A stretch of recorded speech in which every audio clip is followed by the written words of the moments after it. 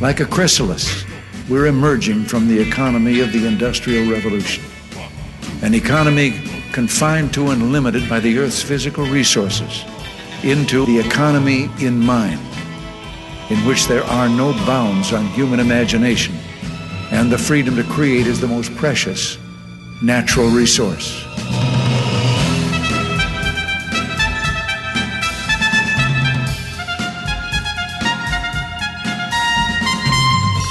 Welcome to the Soul of Enterprise, Business and the Knowledge Economy, sponsored by Sage, transforming the way people think and work so their organizations can thrive. I'm Ron Baker, along with my good friend and VeraSage Institute colleague, Ed Kless. On today's show, folks, we're talking about In Search of Relationship Value.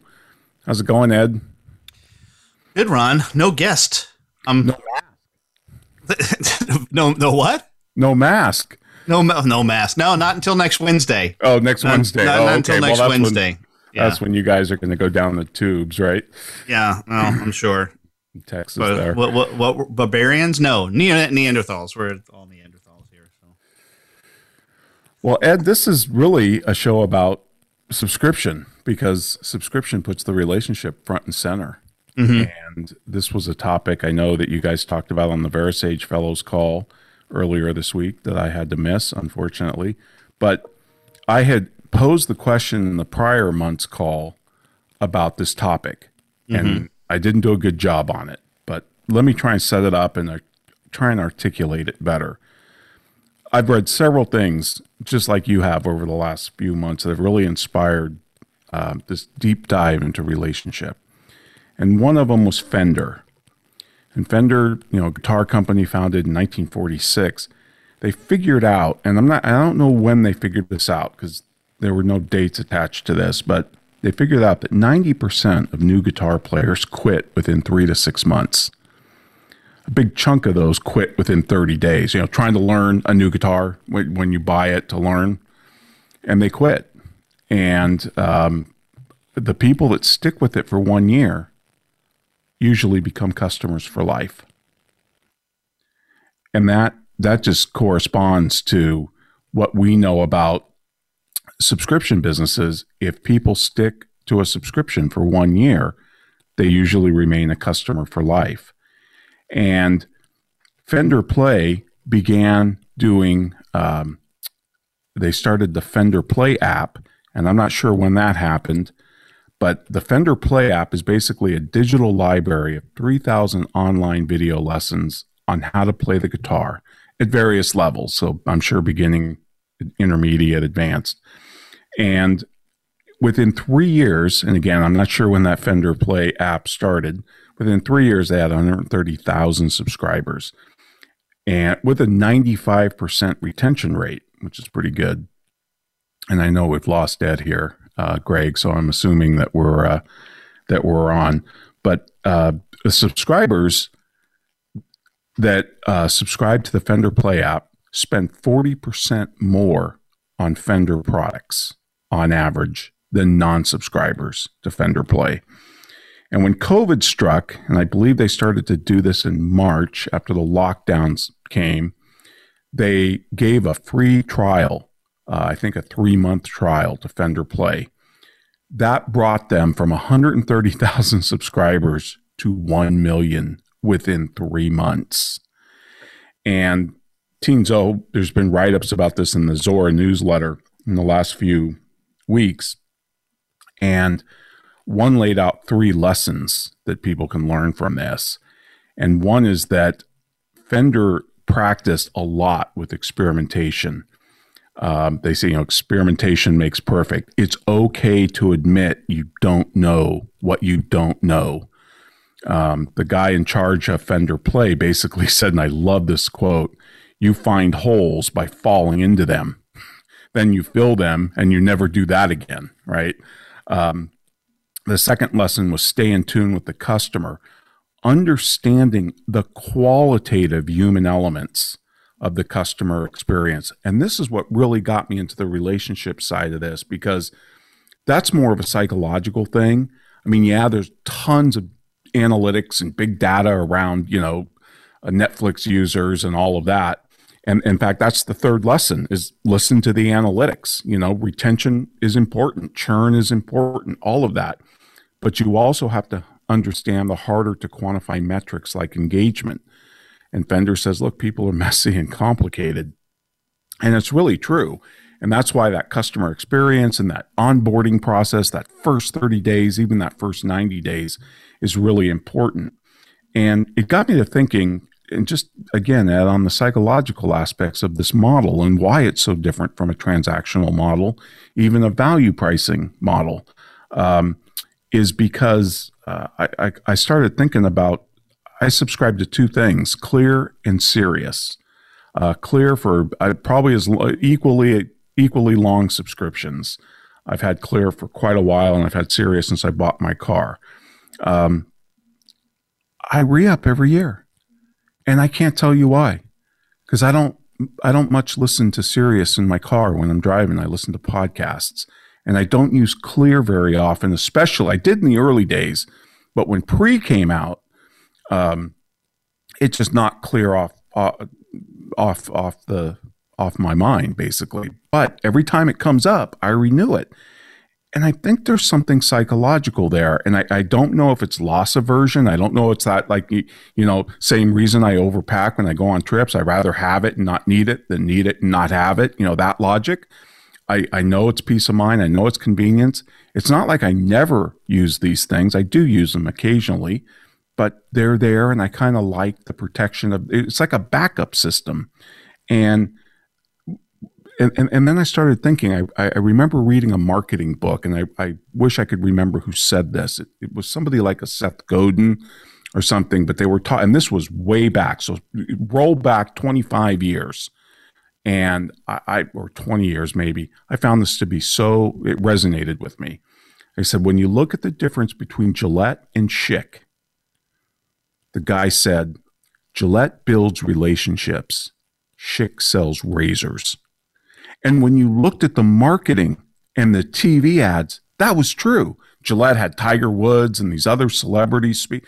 They never talked about the product that much. Schick just seemed to be much more utilitarian. Here's a great shave, blah, blah, blah. But then you come along with subscription, and you got Dollar Shave Club, you got Harry's. Tell me which one's paying lip service to the relationship, and tell me which company is actually strengthening and bonding that relationship over a period of a lifetime. Dollar Shave Club sold for $1 billion to Harry's, to Unilever, and Harry's, I think, sold to another either big company or private equity group, I don't know, for a little bit under $1 billion. And I started thinking, no matter how good we become at value pricing, and there's no doubt that value pricing improves and strengthens the customer relationship, it still pays lip service to it, because you can be a great value pricing firm and still have mediocre relationships with your customers. And that's why I want to explore this topic. I want to talk about those psychological and other factors that makes a relationship such a strong bond. And subscription is the model that fosters that. Value pricing doesn't necessarily do that. So let me say, in preparation for this topic and thinking through this, I think my head hurt more than yours did about thinking about Donald Hoffman's work. So this is an all-encompassing topic. It is because the relationship truly is everything. You're right. It is absolutely at the center, or should be at the center. I think that we don't have the language that we have with value pricing 1.0 yet. So I think we're grasping at straws regarding the language we're using to describe this. In fact, at the VeriSage call, I think I did a lousy job on two fronts. One, and you pointed this out to me when we debriefed about it, overemphasizing the insurance model, which I think is true. So we need to cycle back to that, though. I will, and that's my fault, and I'll take responsibility for that. I think people are just taking the analogy too far. Great. I think you know analogies are dangerous because of that. Yes. Yeah. Well, just like models, right? Models are dangerous because they are not reality. Right. A paper airplane is not you can't fly passengers. Yes. Yeah. And then the second thing is the overuse of the price to portfolio mantra. Right. You have moved past that and are emphasizing price to relationship, which I think is clearly more correct. I think now that the challenge becomes is when we say price the relationship, great. Does that mean that we're pricing the individual relationship, or we're trying to price the relationship among all of the people who are in our portfolio? Right. That kind of goes back to the portfolio aspect of it. Correct. What's great, though, is in a professional firm, as opposed to, say, Dollar Shave Club or Netflix or even Porsche, with Porsche Drive, we have to deal with the relationships one-on-one because we're customizing our work. I mean, there's still a certain amount of bespokeness to the work, right? Especially because transformations are so personal. And you're still going to be doing that. But what I mean by the relationship, I guess, and maybe there's a better way to say it, and I couldn't agree more that we're struggling with an adequate vocabulary for this, is I don't want people to enter into transactions with accounting firms or professional firms. I want them to subscribe to those firms. Just like I don't want somebody's relationship with Porsche to be the car in their garage. I want them to have a direct relationship with Porsche, the company. And I'm telling you, I think there's something huge there that it's hard to put on a spreadsheet. It's hard to quantify in any type of analytic, but it's huge. And it goes beyond my relationship with Clear or Sirius. You know, I don't interact with those companies, but somehow I feel bonded to them. That's weird. That's above and beyond just fear of missing out, because you do admit that that's part of it. That the one time you're going to need Clear is the one time you don't have it, and absolutely. So there's a what is that, FOMO, fear of missing out? That's part of it. But you're saying it has gone it's beyond that for you, right? No, right. Yeah. And all so right. Well, it's a great you set that up nicely because you hit all the topics that I want to go into, and then I want to even dive a little bit deeper on that idea of the transformation too, because I think that needs a lot of clarity as well. Cool. All right. The reminder is to send an email to asktsoe@verisage.com to get a hold of Ron or me, actually. And we also have the website, The Soul of Enterprise, where you can see show notes as well as previews to upcoming shows. But right now, a word from our sponsor. Become our friend on Facebook. Post your thoughts about our shows and network on our timeline. Visit facebook.com/Voice America. Sage provides accountants with compliance, reporting, and analytic solutions to do more for their clients. These solutions include education programs such as the Sage Accountants Network Client Advisory Service Program. This program delivers the tools to create, package, price, market, and deliver additional services to clients, increasing your profitability and delivering more value to your clients. Let Sage help you grow your business by visiting sageaccountantsnetwork.com. Have you ever read a book that changed your life? I sure have. Have you ever listened to an advertisement for a book so many times that you question the existence of God? Me too. Hello, I'm Greg Kite. I recorded the advertisement for Ron and Ed's book, The Soul of Enterprise Dialogues on blah, blah, blah, whatever. And 4 years later, we're all tired of it, especially me. But thankfully, there's a solution. For just $10 a month, you never have to hear my voice again. For a commercial-free version of The Soul of Enterprise, go to patreon.com/TSOE and subscribe now. We're always talking business. Talk to an expert. Call now toll-free 866-472-5790. That's 866-472-5790. Voice America Business Network.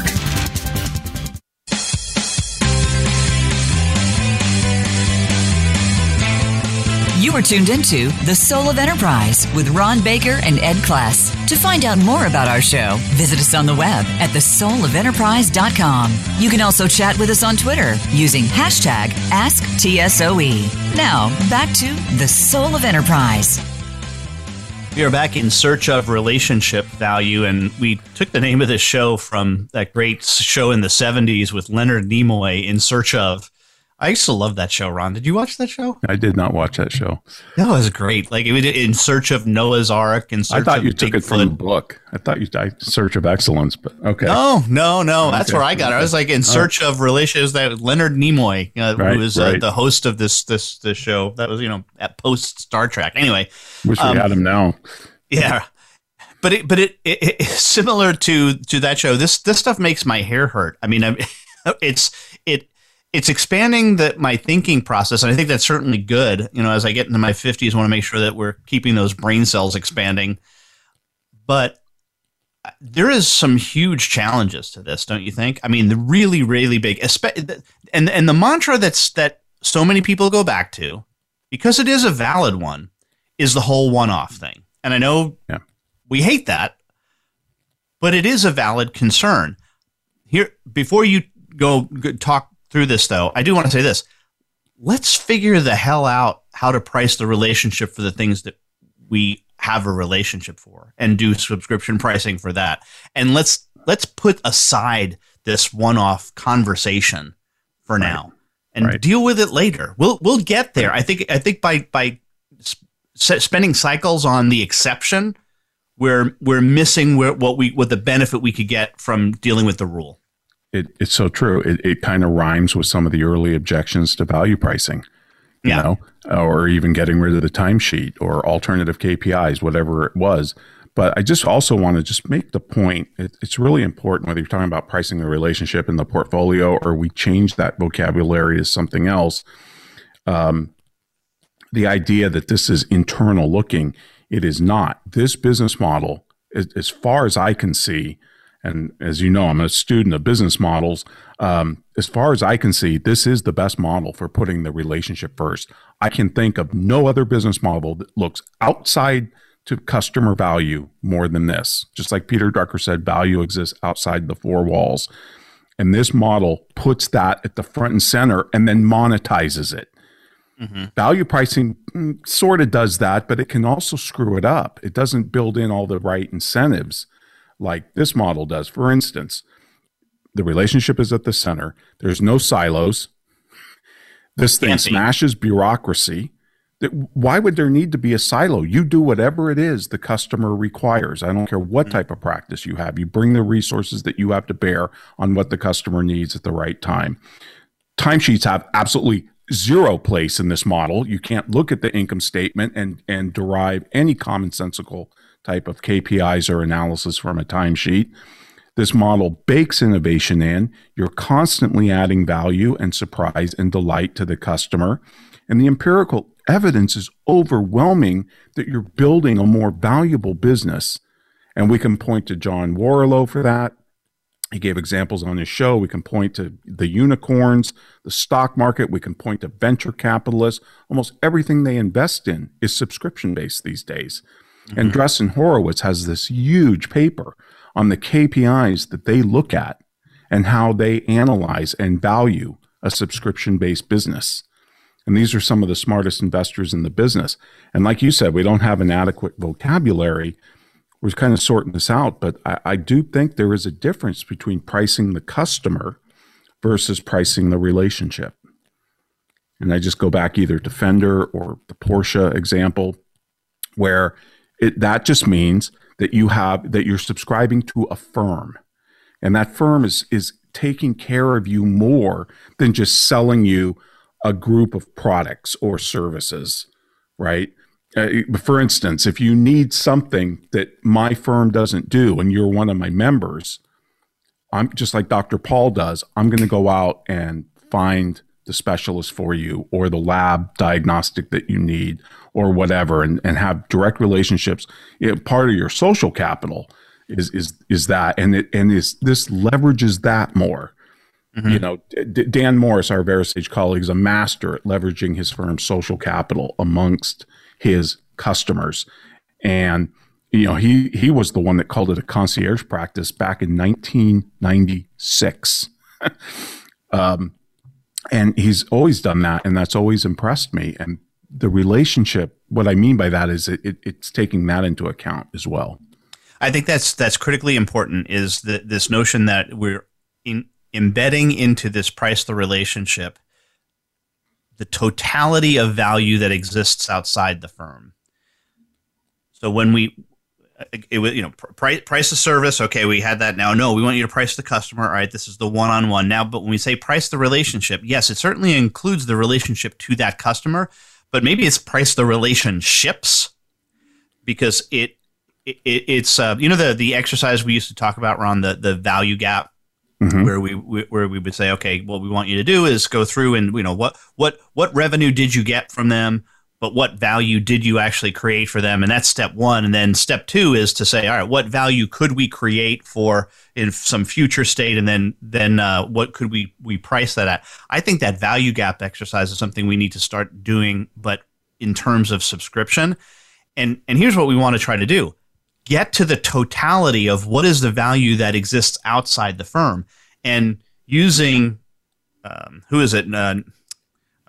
Nordhaus, it's probably somewhere between 25 and 50 times revenue.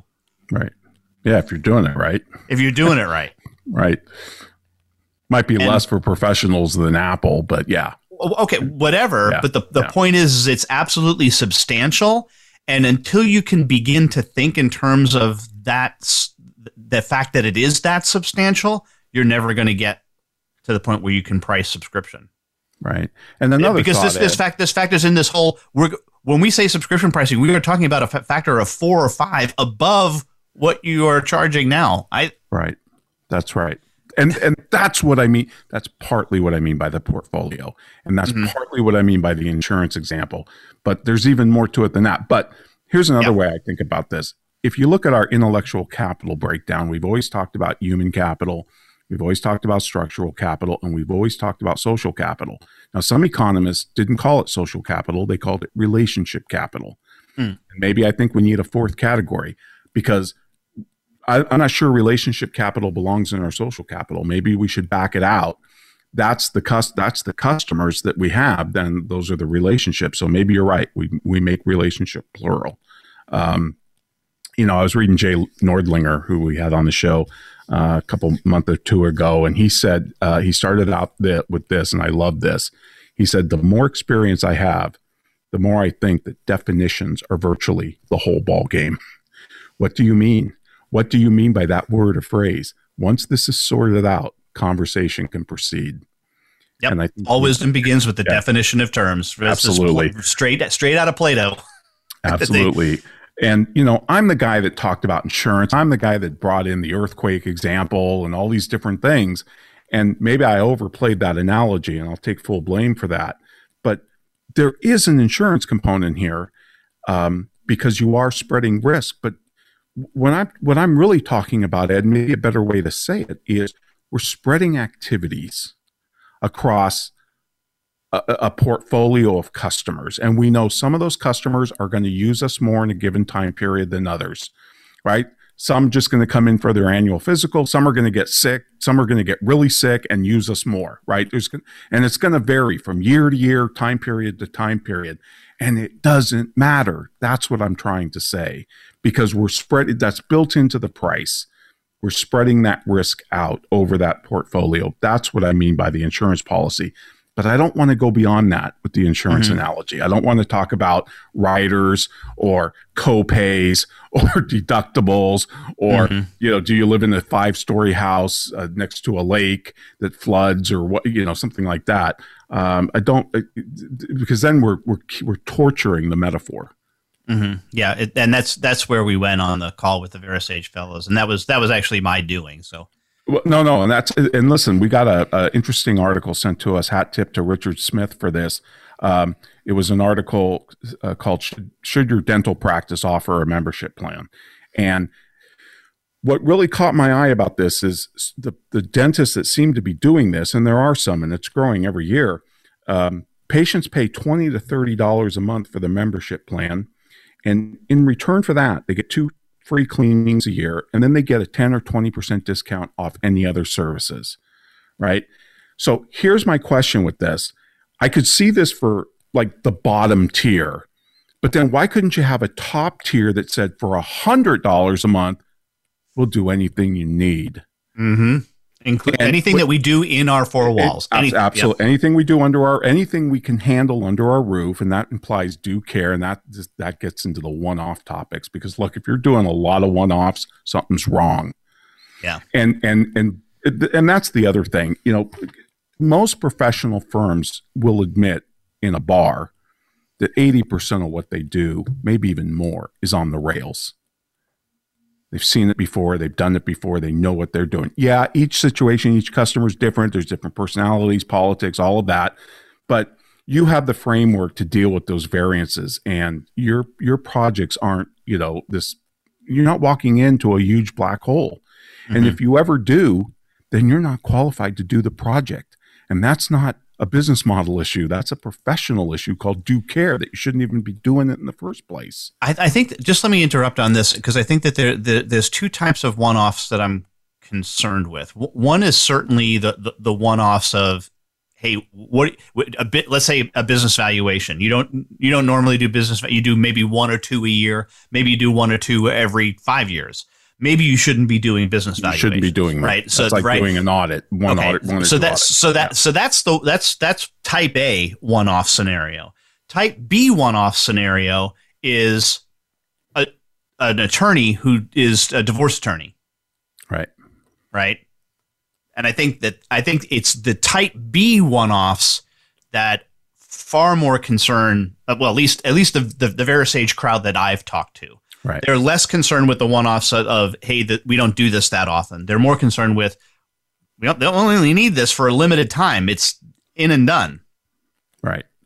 So I mean, I freely admit that litigation is a challenge here, and we're going to have to sort that out with our colleagues and figure it out. We're going to have to drop into some holes, you know, as the Fender guy said. But we're about to go to a break here. But I want to use our great social media guru Greg as an example. You know, Greg doesn't say I do your website, right? Because that he changed the model so the website is no, that's just part of it. Right. It's all this other stuff. Now, what I think professionals are afraid of are doing what he's doing and saying, no, I'm going to go above and beyond just this one-off stuff. I'm going to sell you a divorce, and you're going to have a relationship with me for legal stuff beyond just the divorce. So anyway, and that's how you can subscribe to a divorce, right? Just like you can subscribe to a guitar company. Yeah. So, well, anyway, we are up against our break, and folks, I'd like to remind you, if you want to contact Ed or me, send us an email to asktsoe@verasage.com. Check us out at patreon.com/TSOE, where you can subscribe to our show and get the anti-kite tier, where you don't have to listen to Greg Kite. And now our Patreon show is sponsored by 90 Minds. Got 90 Minds? Check them out at 90minds.com. And now, a word from our sponsors.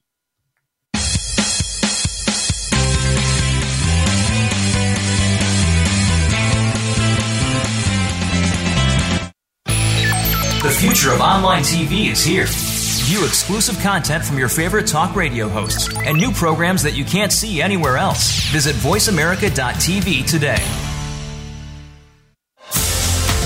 Sage provides accountants with compliance, reporting, and analytic solutions to do more for their clients. These solutions include education programs such as the Sage Accountants Network Client Advisory Service Program. This program delivers the tools to create, package, price, market, and deliver additional services to clients, increasing your profitability and delivering more value to your clients. Let Sage help you grow your business by visiting sageaccountantsnetwork.com. Have you ever listened to an online radio show that changed your life? I'm required to say that I have. Have you ever stopped listening to an online radio show because the commercials were mind-numbingly repetitive? Of course you haven't, because you're here right now. Look, you don't have to listen to me anymore. There's a commercial-free version of this show, and it only costs $10 a month. And for $15 a month, you get no commercials plus bonus content.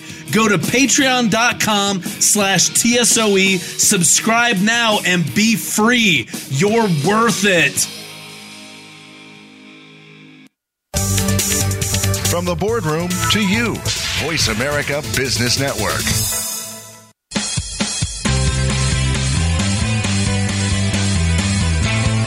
You are tuned into The Soul of Enterprise with Ron Baker and Ed Kless. To find out more about our show, visit us on the web at thesoulofenterprise.com. You can also chat with us on Twitter using hashtag AskTSOE. Now, back to The Soul of Enterprise. Well, welcome back, everybody. We're in search of relationship value. And just one more thing on that dental practice thing, that $20, $30 a month and you get 2 free cleanings. Rather than putting a limitation on it, could you imagine them just doubling the price, say $40 or $60, and saying, hey, you get unlimited cleanings, and tier that with the discount? Well, what if they come in every day, Ron? Right. And yeah, tell me who's going to do that. They're going to run into the same problem the concierge doctors in totality are finding. The patients don't come in enough. They don't come in enough. That's the last thing they want to do. You got to be really motivated to do that. But I guess for the one-offs, we just need to ask better questions on this. Like I think about your world with IT, where I realize you're doing some major installs, CRM, whatever, these major things. How could you subscribe to them though? And you've kind of laid out the framework with your, the service level, the access level agreements that you used to do. And you can bundle that, and I think you can spread that out. Now, maybe it's higher in the first year for the subscription to cover some of that, but I just refuse to believe it's impossible. I refuse to believe that. I think it is possible. I will say this: I did learn something this week. I watched a thing that was on Subscribed, their newsletter, that was a Forrester Research presentation given back in 2016. It was pricing subscription. It was a pricing services, right, with subscription. Mm-hmm. And one of the points that this gentleman offered was that for subscription, the first thing he said is for subscription to really work in the enterprise, you need a non-enterprise option. And here's what he meant by that. You need to be able to sell a subscription to people in the company at different levels, and then build up so much of a following inside the organization that the organization says, hey, enterprise, you need to use us. So, for example, something like Zoom or people start using it, and then they're like, hey, IT, get your crap together and go subscribe to this. We're all using this. You might as well. Yep. And I think that scares a lot of IT shops. But I will say this: the challenge for accounting, just accounting systems, is there's no department who's saying, well, we're going to do debits and credits a little bit differently from the other groups. So you're not going to get 100 employees to subscribe to an accounting system. Right. Yeah. So I do think there's a challenge there, which is, I'll say unique, but it might not be unique. There might be other things that are like this. Right. But it's certainly different from CRM. It's certainly different from expense systems. It's certainly different from telecall systems or whatever they would be called now, visual calling. It's different from all of that stuff. Right. Because of that nature, you got to go all the way to the top because everybody wants to use the same debit and credit system. Right. No, that's an interesting point. I guess that's really dependent on what you're selling. A product like Expensify can be adopted by the employees long before it was ever adopted by the companies, which was a brilliant strategy. It is, but I'm just thinking too in terms of things like direct primary care as well. I don't think it's going to be very, because I you know how much we both believe in that model. There's going to be some upward pressure on companies to start offering direct primary care as an option. There already is. If you can spend your HSA account on DPC, and that varies by state, and there's all sorts of complexities around that. But if you can, and you notice that 30% of your employees are doing this, well, then now maybe that becomes part of the employee benefit package options. Hey, you can get this insurance package and the DPC subscription. Right. But what I'm trying to think of is all of the other things that could be like that. So things like accountings or like tax returns. Like what can you do to position so that there's this mass uprising within an organization that says one of the benefits that we want to have offered is our 1040s done by X. Right. Yeah. And some accounting firms do offer tax prep services to the employees of companies. Right. And have or a hotline. Lawyers offer hotlines to employees of companies as a, I could see some strategies that way. I'm thinking going the other way. That's top down though. Right. I'm thinking how do we allow it to happen so that it's bottom up, so that the marketing for the firm starts at the bottom to try to push it level. Up. Yeah. No, that's something we're thinking about for sure. The other thing is, we talk about choice architecture, and I love that term, because I do think this is a choice architectural business model that just encompasses so much about our psychology. It is different. You're entering a relationship and you have to take action to cancel it. Either Ann Janzer pointed this out or Robbie Baxter pointed this out, but it requires an action on your part to cancel. Maybe that's why I haven't canceled Clear and Sirius, because I'm just too lazy and, inertia is set in. But I don't think that's it. The other thing that I love about the choice architecture is the convenience aspect of this, the peace of mind, and the front of the line, right? The fact that I can get a appointment with Dr. Paul same day. He'll come to my house, he'll come to my office, right? That's incredibly valuable. It's just it kind of just swaddles you in a blanket and says you're gonna be taken care of no matter what happens to you. Mm-hmm. And I think that is incredibly valuable, and I don't think we pay enough attention to it. This model puts that front and center. This model is the most focused on the customer that I have ever seen. And I was having a conversation with somebody, Ed, who shall remain nameless, but they asked me, how can you blow up 30 years worth of your life by now talking about this model because it's so different from what you've been preaching? And I said, look, if you look at over the body of work that VeraSage has done, and that's all of us, it's not just me, we've been all about increasing pricing power. That's why we work with sellers, not buyers. Mm-hmm. I've been told by a lot of dummies to go out and get the buyers to, demand fixed prices before we can do it. And that's the wrong approach.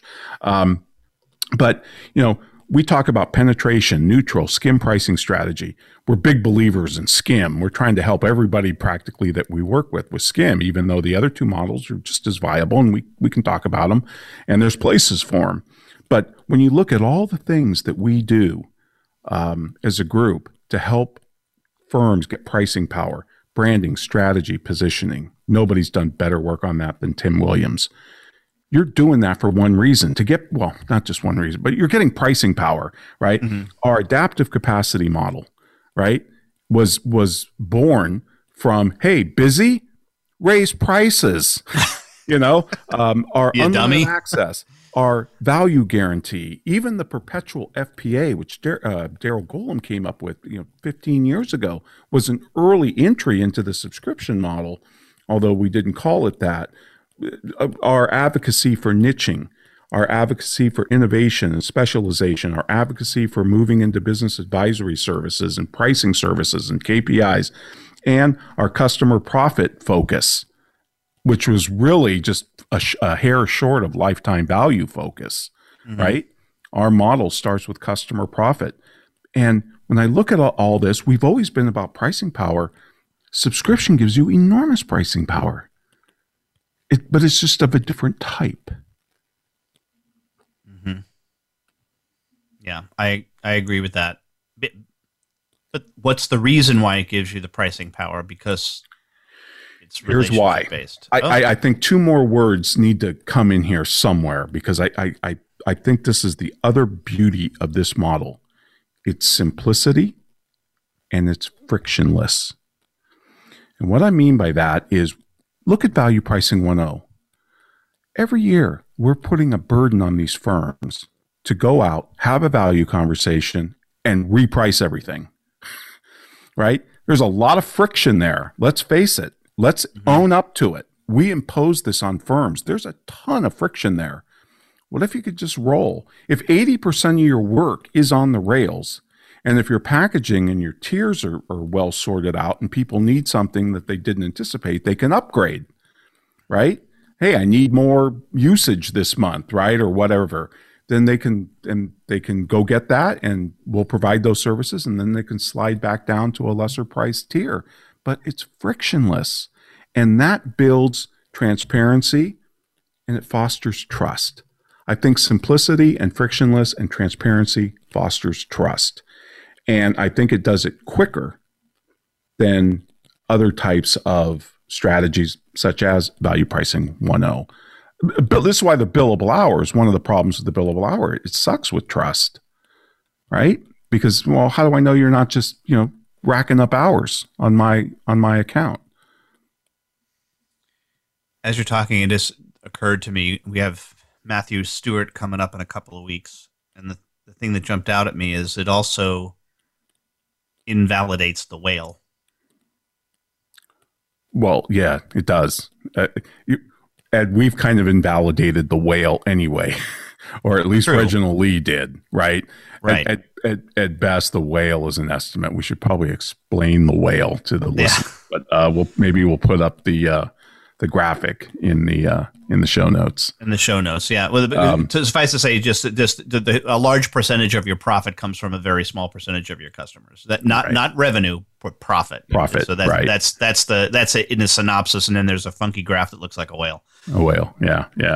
The other thing that this model does, and this is one of those things like dignity and professionalism and quality of life that don't fit into any of the metrics anywhere, but and Dr. Paul expresses this beautifully. Even when he was on our show, he expressed, this is why I became a doctor. Mm-hmm. If somebody wants to come into my office and I do the procedures and I check them out or whatever, and then they want to read me poetry for 30 minutes, I'm going to sit there and listen because I'm going to have the time. I'm not rushing, from patient to patient every 7 minutes. I'm not sitting in front of a screen doing electronic medical records. I have the time to build these relationships. And I guess that's also what I mean by pricing the relationship. Maybe pricing is the wrong word. There's something else that comes before relationship, but we're fostering or we're strengthening those relationships over time because we don't have 1 million relationships. We have 1,000 relationships. So we can go broader and deeper with each one of them. And you can't do that. Even in a VP model, you're still incentivized to sell, add capacity.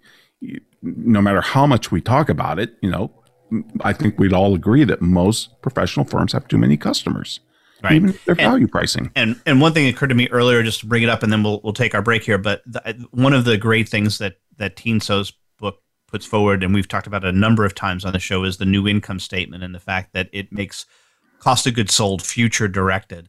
But the further implication of that is that it completely gets away from the notion of even trying to line up revenue with costs. Right.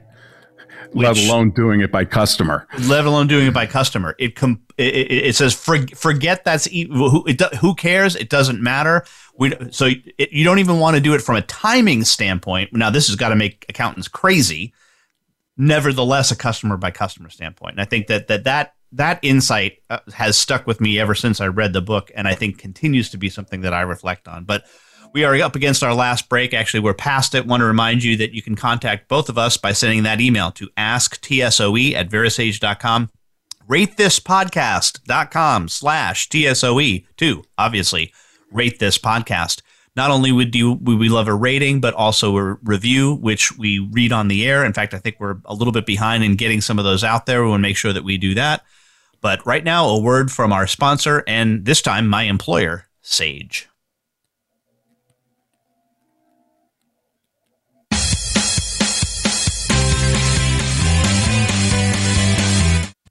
follow us on Twitter at VoiceAmericaTRN. Get the lowdown on guests, new shows, and your favorites. That's VoiceAmericaTRN. Sage provides accountants with compliance, reporting, and analytic solutions to do more for their clients. These solutions include education programs such as the Sage Accountants Network Client Advisory Service Program.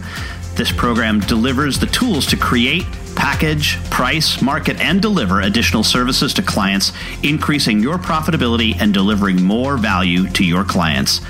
Let Sage help you grow your business by visiting sageaccountantsnetwork.com. Have you ever been so annoyed by a commercial for a $5 ebook that you were willing to pay $10 to never hear it again? I sure have. Hello, I'm Greg Kite. Over the last several years, you've come to hate me, and I hate me too. By now, you know that for $5, you can get a copy of Ron and Ed's book. What you might not know is for twice that much every month for forever, you can stop hearing me plug Ron and Ed's book, which totally makes sense, like the Diamond Water Paradox. Go to patreon.com/TSOE and subscribe today. Please, for the love of God, make it stop! When it comes to business, you'll find the experts here. Voice America Business Network.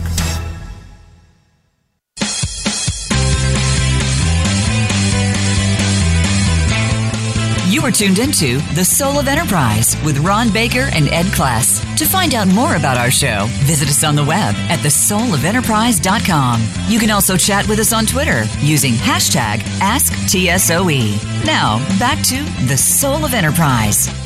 Well, welcome back, everybody. We're here in search of relationship value. And Ed, I'm going to drop a little experience economy on you from Joseph Pine.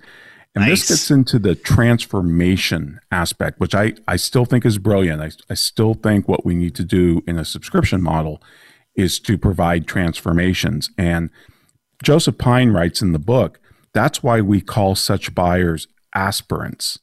They aspire to be someone or something different. Without a change in attitude, performance, characteristics, or some other fundamental dimension of self, no transformation occurs. And he says transformations are individual. No individual can undergo the same transformation twice. The second time it's attempted, the individual would no longer be the same person. With transformations, the customer is the product. So this is the whole vendor.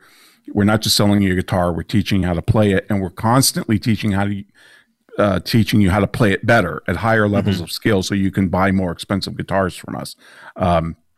But then he said this, when a company guides transformation, so you guide a transformation, the offering is the individual. The transformation elicitor must understand the customer aspirations before hoping to affect any change in the particular traits.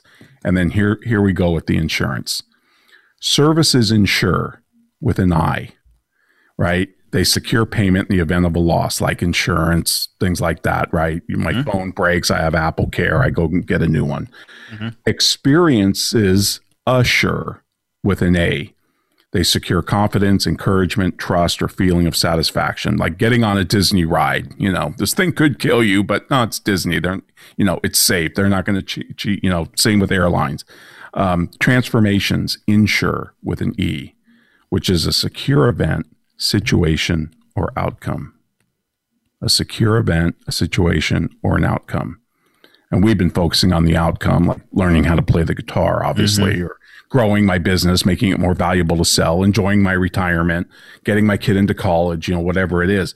But then get this, and I think this opens up a whole new vista of opportunity for firms. He says, emblems aspirants purchase to commemorate the transformations they undergo. Rings, crosses, flags, trophies, pennants, medals, badges, medallions, insignias, diplomas, certificates, right? They signify that their bearers have transformed themselves in some way, from single to married, team to champion, civilian to soldier, soldier to hero, right? Transformations cannot be extracted, made, delivered, or even staged. They can only be guided. And that's what we do as professionals. We guide them through the divorce, Sherpa, whatever you want to call it. but we're guiding them through these transformations, and they're continuous. They don't run on a nice, even 1 year cadence, right? They're continuous. And the subscription model does a better job with that.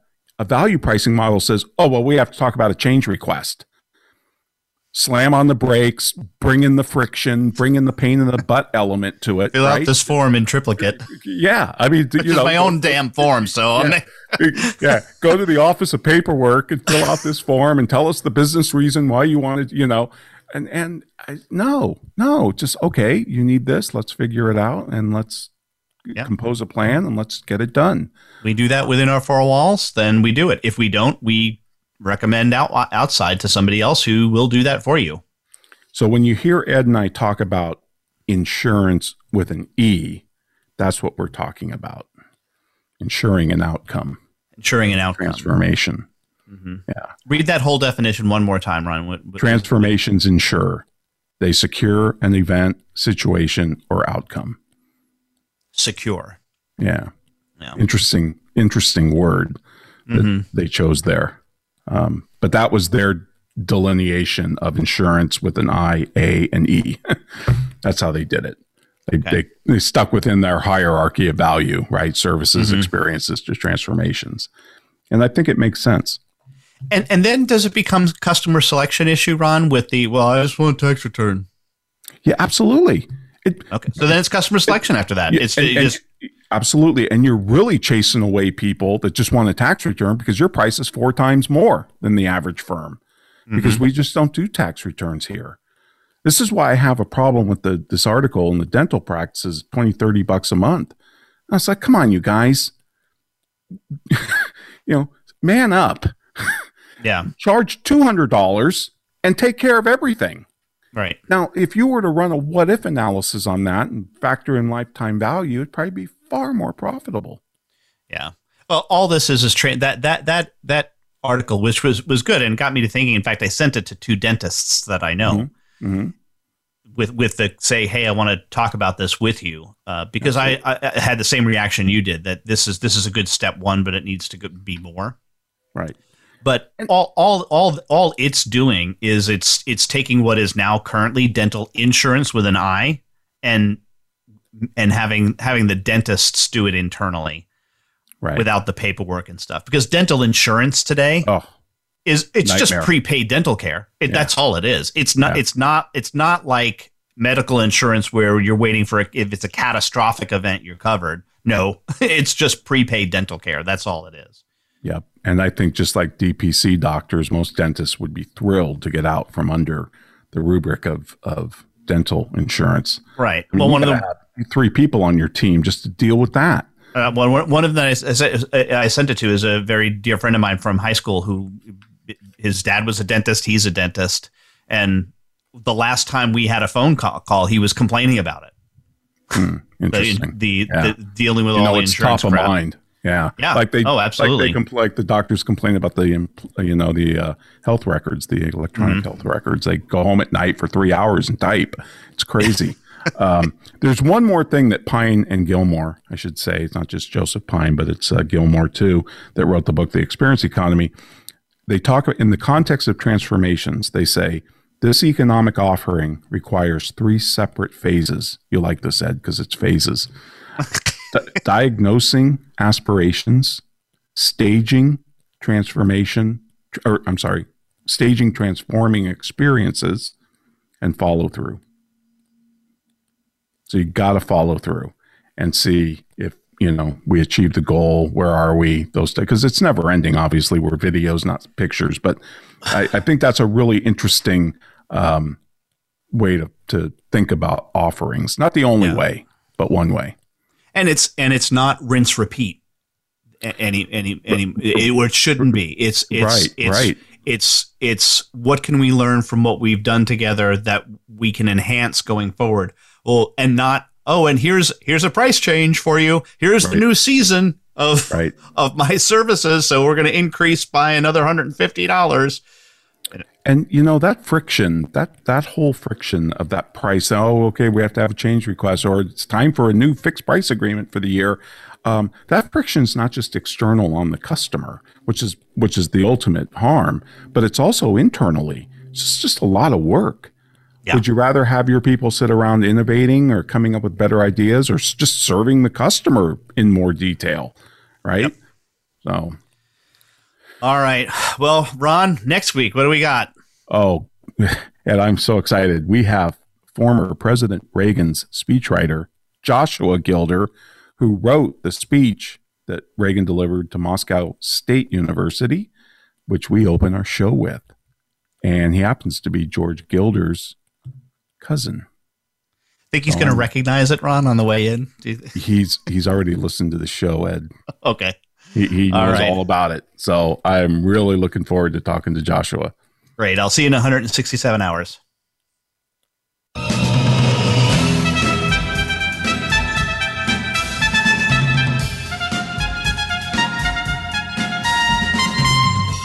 This has been The Soul of Enterprise, Business and the Knowledge Economy, sponsored by Sage, transforming the way people think and work so that organizations can thrive. Join us next week, folks, on Friday at 1 p.m. Pacific. We will be talking with Joshua Gilder. In the meantime, check us out at thesoulofenterprise.com. We will post full show notes on Ed and my rambling discussion today. And also, if you want to contact Ed or me, send us an email to asktsoe@verisage.com. Thanks for listening, folks. Have a great weekend.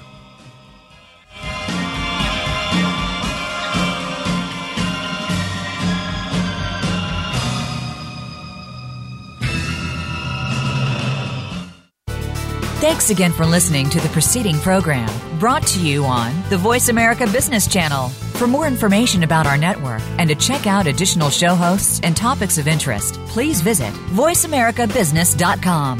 The Voice America